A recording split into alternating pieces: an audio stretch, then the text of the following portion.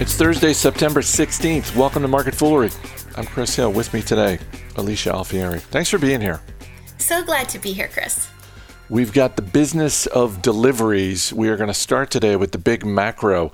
Retail sales in August rose 0.7%, which doesn't seem like much until you consider the fact that economists were expecting retail sales in August to actually fall 0.8%, so outpacing what was expected by 1.5% in a single month. That's pretty encouraging. What was your reaction when you saw this news? Because I've seen sort of reaction in the financial media cutting both ways.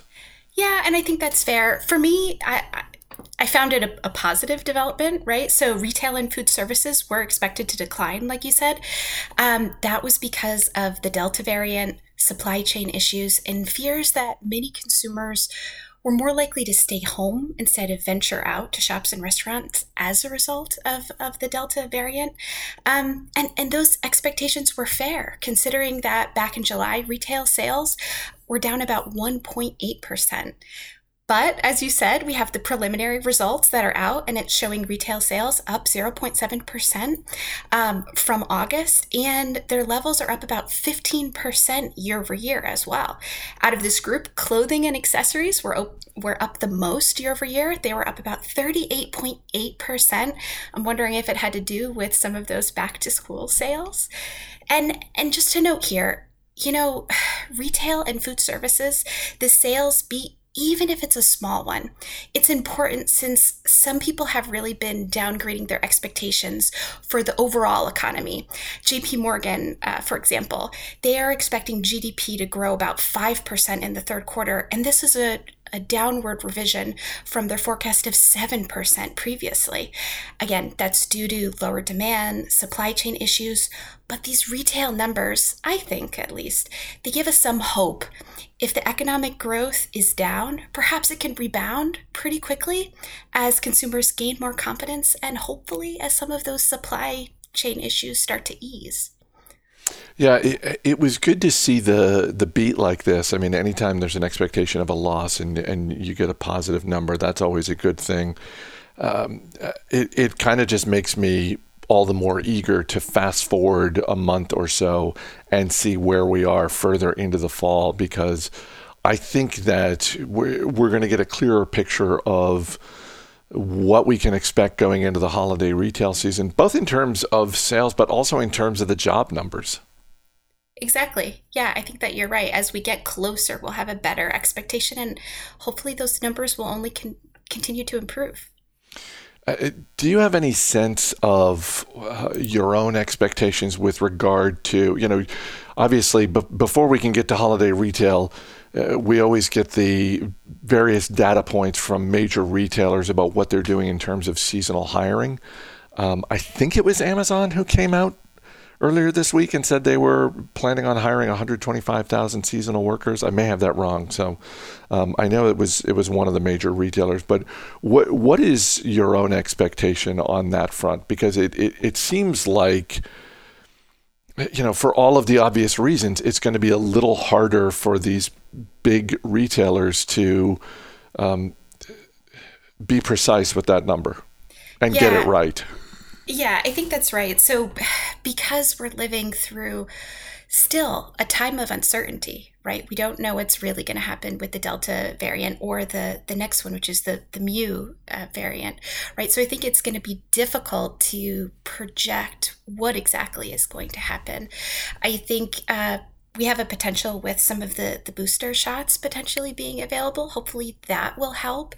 That will help people feel more confident, more comfortable going out to stores and spending money. We'll really just have to wait and see. Let's move on to DoorDash, because shares of DoorDash are up more than 5% today after the stock got an upgrade from an analyst team at Bank of America. And the upgrade is based on the belief that DoorDash will expand well beyond the restaurant delivery category into things like groceries and alcohol, among others. First, are you surprised at this? Like because my initial reaction was like, really? I've always been sort of skeptical of DoorDash as a business for some of the same reasons that I'm skeptical of Uber and Lyft as a business. It's never been a stock that I've wanted to put on my watch list, but that was my initial reaction. What was yours? Well, I'm glad that you made that connection with Uber. I think, a lot of us know DoorDash from their ability to provide delivery services for restaurants. But the fact of the matter is that they're looking to expand. I've been looking at the news for them for a long time, and they've created some really interesting and exciting partnerships beyond restaurants, right? With Bed Bath & Beyond, CVS, Macy's, Bloomingdale's, Petco, and Sam's Club, right? So there is an interesting opportunity as they expand. Plus, according to one of their filings, they see their potential pool as about 30 million small businesses within the US that they could support. Right now, they have about 450,000 merchants on their platform. And additionally, they only have about 6% of the US population in terms of users. So there is a tremendous ability, I think, for them to grow and expand. Also, I think, I'm a big believer in the growing need for delivery services, big believer in the convenience factor that leads to the stickiness of a product. And I think there's definitely going to be a need moving forward for fast and efficient delivery services that are really convenient. And DoorDash could potentially fill that need. But and there's always a but. There is always a but. I think the problem here is getting their business model right and being able to serve this market profitably. They've seen some really impressive revenue growth. So in 2019, 204% revenue increase. 2020, 226% year-over-year growth. But revenues have decelerated in the second quarter. Still pretty impressive, 83%, but lower than those numbers from before.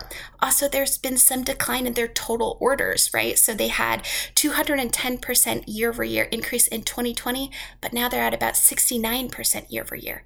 So still impressive, especially when we see that a lot of that growth was driven by increased average order frequency, new consumer growth in drive orders, so a lot of growth. But again, they need to be profitable, and all of that growth comes at a cost. They noted substantial investments in sales and marketing, and they're not kidding when they say cost. So they increased 154% year over year in the second quarter. Right. And this is as they try to, again, expand, attract consumers, and that helped to drive a net loss in the second quarter. Right. So do we have a lot of expectations for them?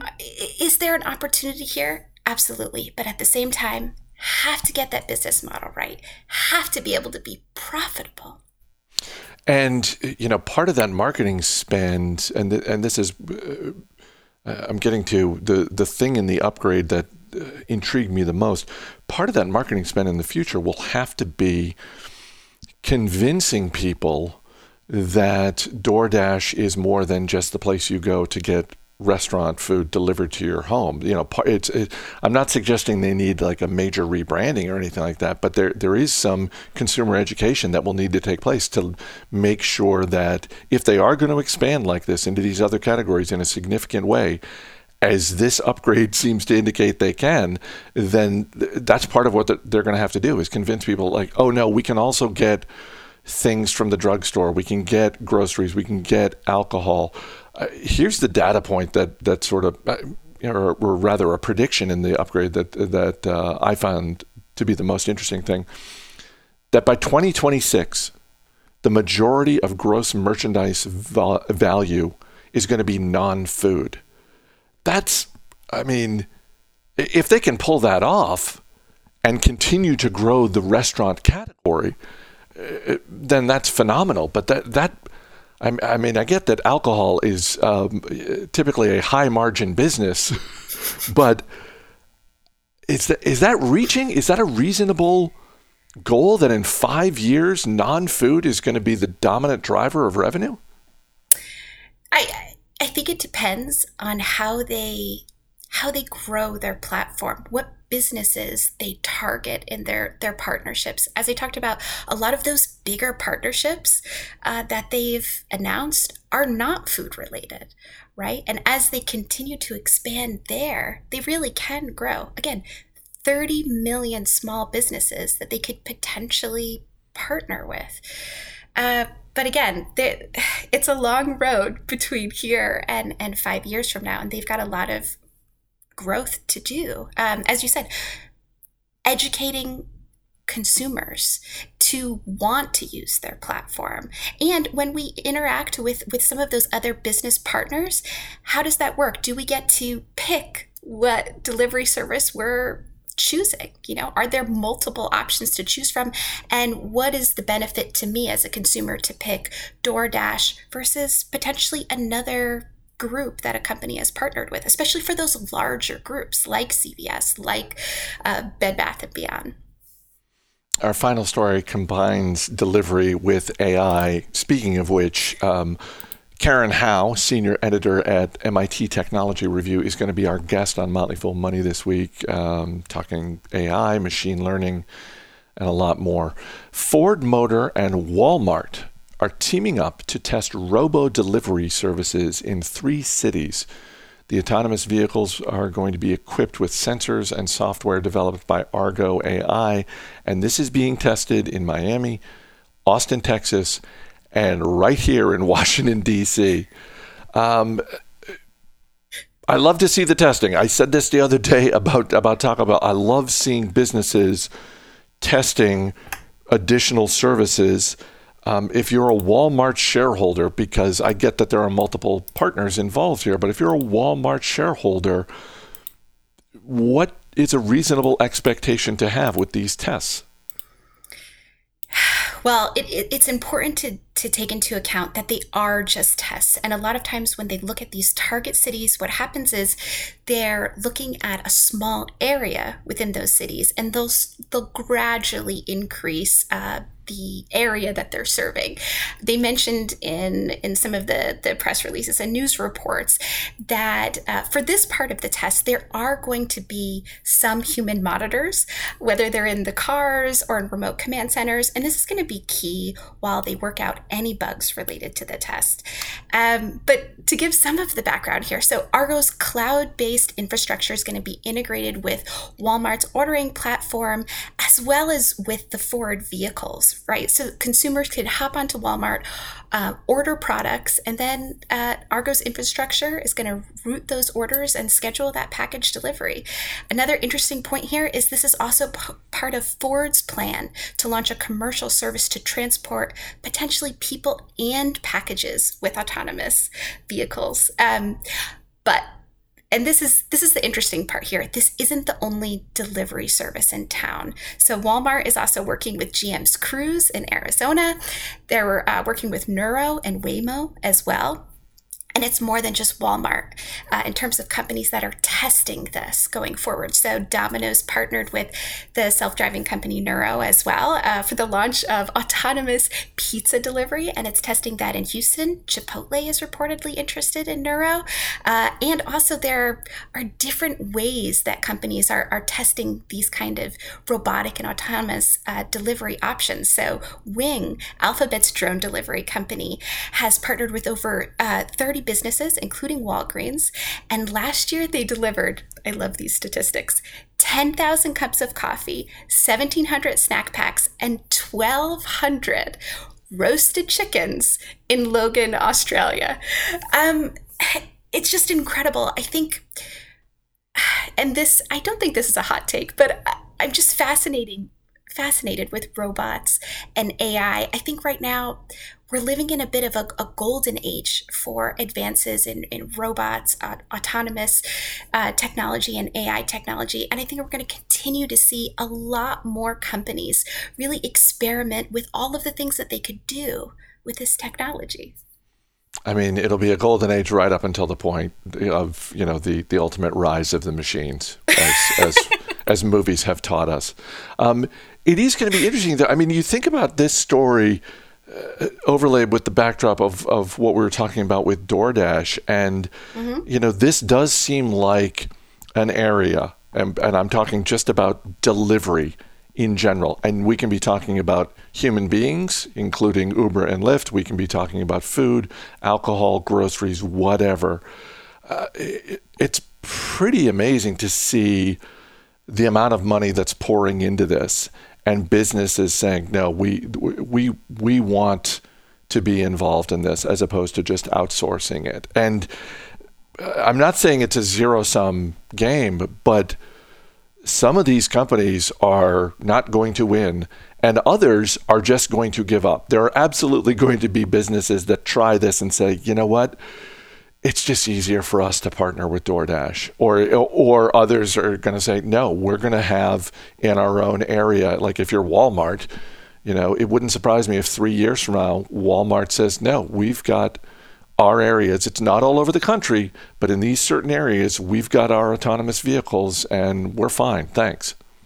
Yeah, absolutely. I think there's going to be a lot of acquisition activity that happens here. Like you said, a lot of people dropping out of the market, a lot of testing, and potentially some failures too.